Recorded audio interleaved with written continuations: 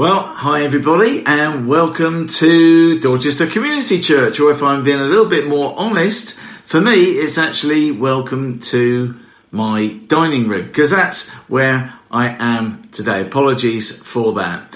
We've been going through a series that we've called No Restrictions, brackets, to putting faith into practice. We've been doing that through looking at the book of James, which is towards the end of the New Testament. I'm going to read some verses that are towards the end of the first chapter, although it's going to be chapter 2 that we're going to be looking at. This is what James says, and he's speaking to Christians. He's speaking to that early church, just so that we know the context. And he says these words: "My dear brothers, sisters, take note of this.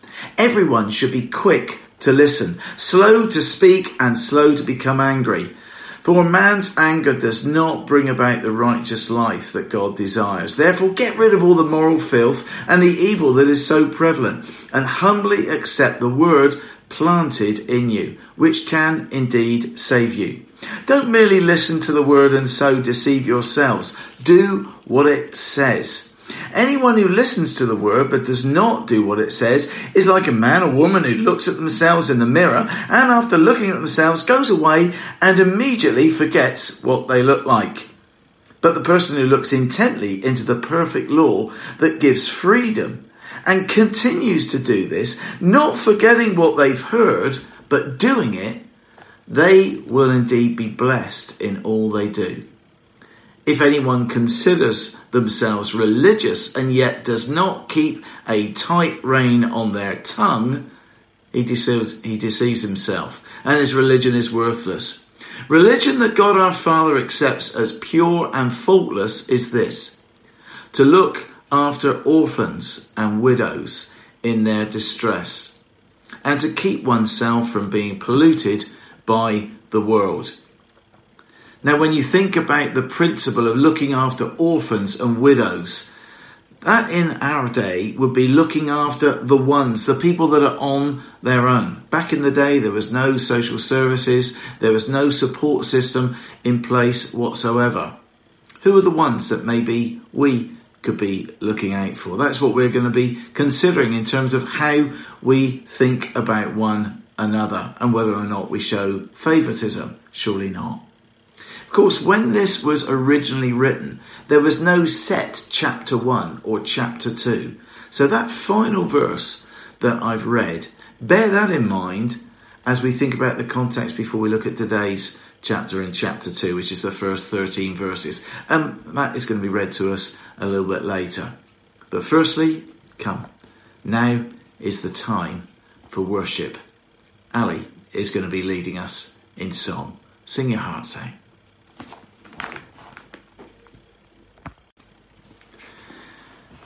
We will all be aware of the Black Lives Matter campaign. We've seen the social media abuse of England's black players who missed their penalties at the recent Euros. We hear about children who are trafficked and women who are seized and forced into prostitution. We hear about bullying at school, on occasions so severe that it's led to the young person concerned even taking their own life. Other kids are teased because they wear glasses, or they've maybe got ginger hair or a disability, acne, or they're overweight. We might cross the road if someone coming towards us is covered with tattoos or has got long hair, or we don't like the particular vibe that they're giving us. Or maybe we actually are seeing rough sleepers and we are determined to not give them a glance just in case there's eye-to-eye contact from themselves. And many, of course, even many a time, even in church, I can remember hearing people say things like this: well, no one ever talks to me, or I haven't got any friends. That's really sad. One person's testimony can be that the church is absolutely amazing and was so supportive when they needed help most. But for others, there's that sense that nobody in the church really cares, and the church maybe wasn't there for them at all. There seems to be no rhyme nor reason, apart from maybe looking in and just hearing those two polar opposite perspectives. One might be led to believe that there's almost a degree of favouritism going on. Of course, we can all be tempted to be a little bit paranoid ourselves, as if we're the ones that are not receiving the attention that we would like. But let's remember that we ourselves are the church. All of us, at one time or another, would have felt maybe discriminated in some shape or form. How you reacted, or how you react when you're discriminated against, says a lot about you. But in James chapter 2, God is not so much concerned about how we react when discriminated, as he is whether or not we are treating everyone equally valuable. And that's what we're thinking about today. Aiming to treat people equally. Without further ado, if you've got a Bible, why don't you turn to James chapter 2, and that's going to be read to us now from Andrew. Thanks, Andrew.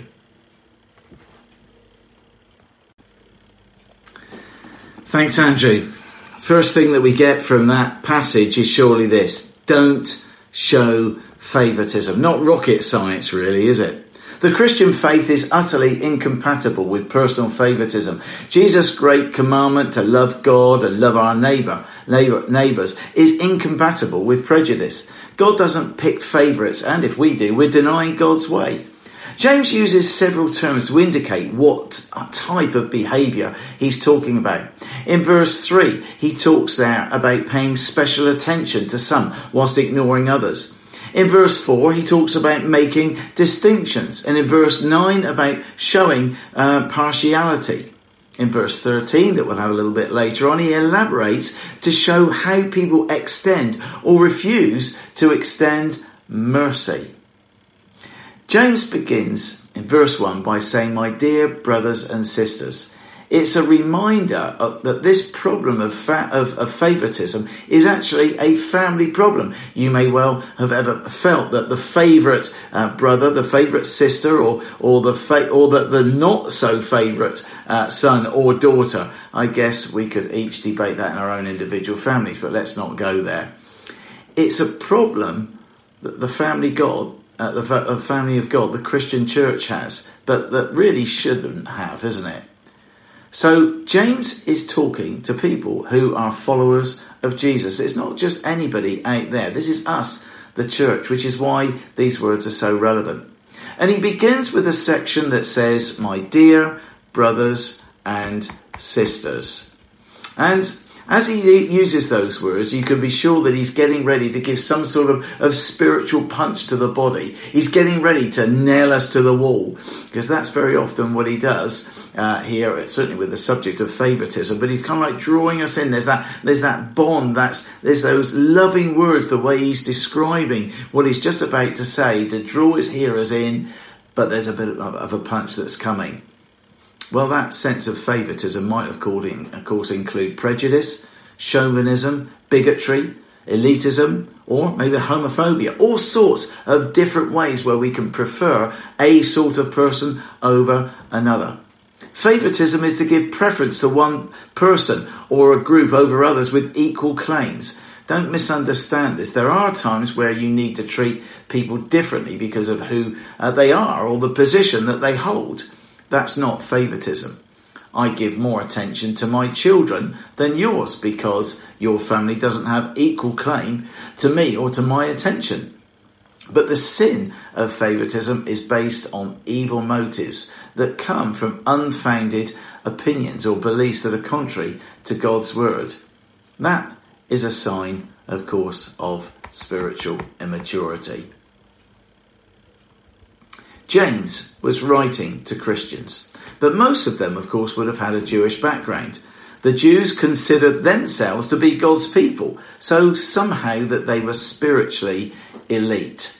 James crashes through all that.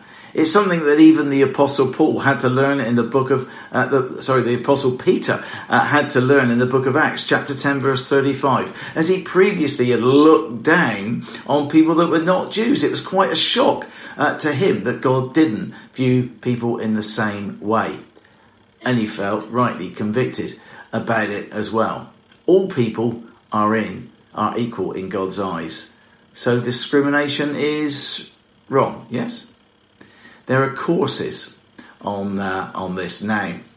and employers must be anti-discriminatory. What James is talking about is making inappropriate distinctions. He's condemning discrimination that is based upon shallow external factors.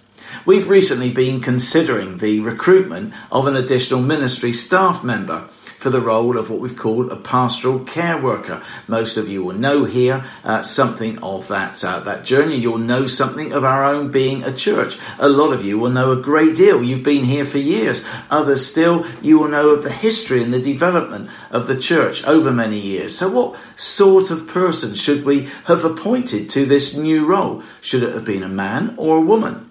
What would their ideal age have been? Would the colour of their skin have mattered, particularly when we look around in our own church and see pretty much 95% white? What if they were in a wheelchair? Now, even though the sound of those questions might seem quite shocking to us, I suspect that we could all have had some sort of picture or preconceived idea in our minds about what the person appointed should be like. That's the kind of favoritism or otherwise that James is speaking about. You know, even Samuel misjudged when seeking the next king of Israel. But God said, "The Lord does not see as man sees. For man looks at the outward appearance, but God looks at the heart." 1 Samuel chapter 16 verse 7. And that's what you and I need to do as well. Don't show favoritism. But hang on a minute, you may well say, isn't any form of job interview therefore showing favoritism to one over someone else? No, there's a huge difference between being judgmental and making a judgment. We had to pray that we'd be completely impartial and sense God's leading us to the best candidate. The process was complex. There were a number of people involved at different stages. We're incredibly grateful for having all been of one mind as to who to appoint, and we'll be introducing you to that person over obviously the coming days, weeks and months.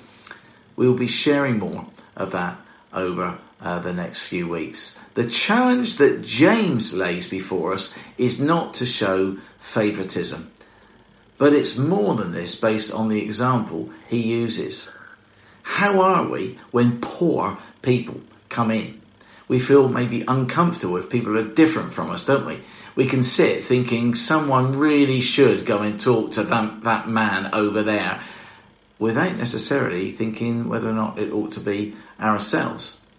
I guess if we were to think about it honestly and were asked the question, do you think we should allow people like that in our church? We would all say, yes, of course. But do we go that step further to be proactive enough to be the one to sit down next to them? I think about a story I heard about Dorothy. Now, Dorothy won't actually be known to you, and she wasn't known to me until I read about Dorothy. And the thing with Dorothy was this. She had decided that where she would sit in church, which was round about the same place week by week, for several rows in front of her and several rows behind, what she would do would treat everybody in that area as being in her section. And she determined every week to make sure that she'd spoken to everybody in her section. Well, we haven't got a Dorothy, but why don't you become someone like Dorothy? If you're in church today, maybe have a look around and think, right, before I go and natter to me mates or sort out the next rota for something at church, why not have a look around at somebody that you don't know? Or somebody maybe that's one of those widows and orphans type person on their own. Speak to them first. That's the sort of message that James is wanting to challenge us with. There is, of course, a cost, isn't there? People we accept or befriend, especially if they're vulnerable, may take advantage of you. They may have no boundaries. They may sap your time and energy, or even break your trust. After all I have done for her, and this is how they treat me. That's it. I'm through. And that's understandable.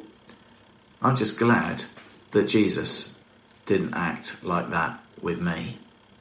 He was patient, gave me time, and I blew it time and time again.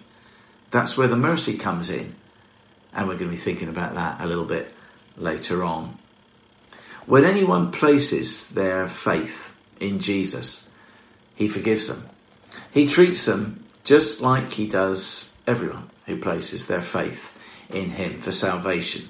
Your wealth didn't matter, your skin colour didn't matter, your education didn't matter. I'm really grateful for that one. Your appearance didn't matter, your gender didn't matter, your sexual orientation didn't matter, your history didn't matter, and it didn't matter if you were religious or not. You were treated equally. You were forgiven equally. You were adopted into God's family equally. You were saved equally. Romans chapter 2, verse 11 reminds us in the New Living Translation, God does not show favoritism. And to reinforce this, in Ephesians chapter 6, verse 9, we read there that God has no favourites. I like that. When we don't treat people equally, then we are demonstrating that we don't really understand what happened at the cross for us. This is why James asks the question, how can you claim to have faith in our glorious Lord Jesus Christ if you favour some people over others? Even way back in the Old Testament, in Deuteronomy chapter 10, verse 17, we read there that God shows no partiality. So Scripture is quite consistent here, as we would expect. So if God shows no partiality, neither should we. And when we do, we should seek God's forgiveness. And maybe even consider an apology to the other person that we've offended or treated differently. Well, each week we have a slot for Community Kids. And this week is no different. So I'm thrilled that all the way from where she's moved to, I'm going to hand over to Sarah now. And I've got a sneaking suspicion she may well be speaking to the kids right now about the very same theme. Over to Sarah. It's good to pray together. It's good to celebrate, share church family news or birthdays, whatever it may well be. Also good to come back to God's Word to see what this means to the likes of you and me. So thank you, Andrew, for what you've read. Again, second part of that passage in James chapter 2. And we thought a lot about favouritism, but what else? Well, here's something that's a little bit more of a sobering thought. We all stand before God as guilty. Listen to verse 10. We read there that for whoever keeps the whole law and yet stumbles at just one point is guilty of breaking all of it. As if we really do need any kind of reminder. James, anyway, he's setting out the context clearly for us, isn't he? We've all done wrong, and before God it doesn't matter whether or not we've fallen much or little, for spiritually the outcome is the same. Whoever stumbles at just one point is guilty. I'm standing guilty, certainly, probably even just for what I've done today or yesterday. And so are you. That's not to say it doesn't matter how we live our lives if we're going to do wrong things anyway. It does matter. It matters to our own spiritual walk. It matters to our inner peace. It matters because of the way other people in our world are so affected. But we can't be selective in our observance of Jesus' commands. We can't say, well, I'm basically an okay person. God will surely overlook this one tiny area of my life. No, we've got to accept that partiality and prejudice that we've been looking at, we've got to accept that as being wrong and then to repent of them if we're guilty of those things. James is saying that if the t-shirt that we're wearing reads guilty, then none of us are in any place at all to judge or show favouritism over any other person, because their T-shirt wears the same word that says guilty. We're the same. We could think about that in other terms elsewhere, where Paul wrote to a church in Galatia, in chapter 3 of Galatians, we read these words: there's neither Jew nor Greek, there's neither slave nor free, there's neither male nor female, for you're all one in Christ Jesus. So if we're all one and we're all seen as one, how come we don't always treat one another in the same way? The Old Testament promoted the same principle. Do not pervert justice.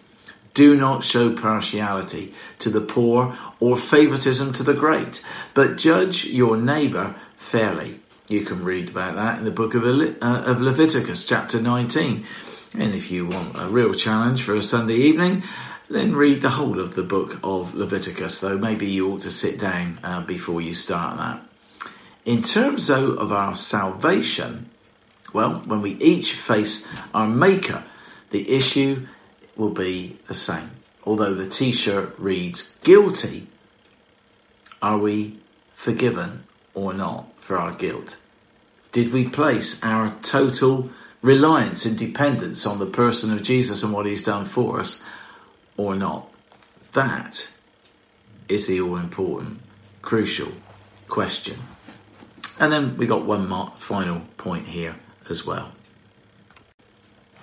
And that final point is this: seek to be merciful.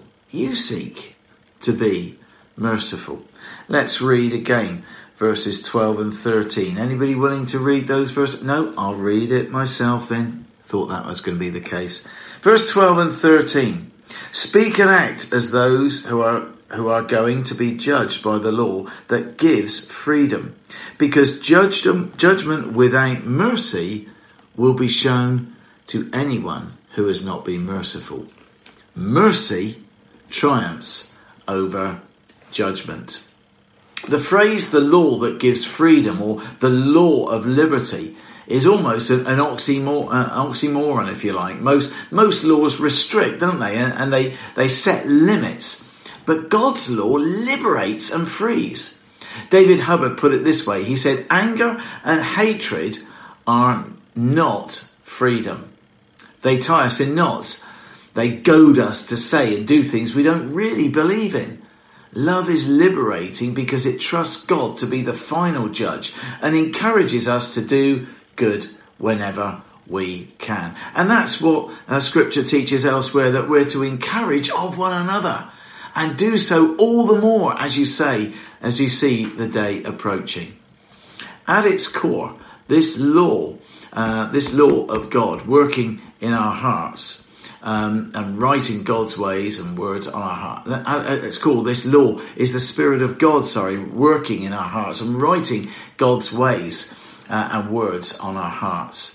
This means that our actions can spring from a changed heart rather than from a conditioned response, if you like. In a word, we are liberated, set free. Remember the Mel Gibson film of Braveheart, where there's that phrase that he's crying out, even on his deathbed, freedom! Better not say that too now, the neighbours will get a little bit annoyed, won't they? More than that, we are free. We free those as well whom we used to judge, because we should no longer judge them. Thing is, though, we're going to judge people, aren't we? Whether we want to or not. We can either judge them by their appearance, age, affluence, achievements, or their athleticism. Think in terms of the Olympics. Well, that's showing favouritism. Somewhere in our lives, maybe we picked up some form of an assumption or an attitude towards certain people who looked a certain way, sounded a certain way, or acted in a certain way. And now we ignore them, look down on them, or maybe even ridicule them. God says we are to not do that, but rather to show mercy in the same way that we receive mercy from our God if we've come to him in truth and in a genuineness and wanted his forgiveness. So he has bestowed his mercy upon us and set us free from all that guilt that so drags us back and ties us down. Mercy is compassion.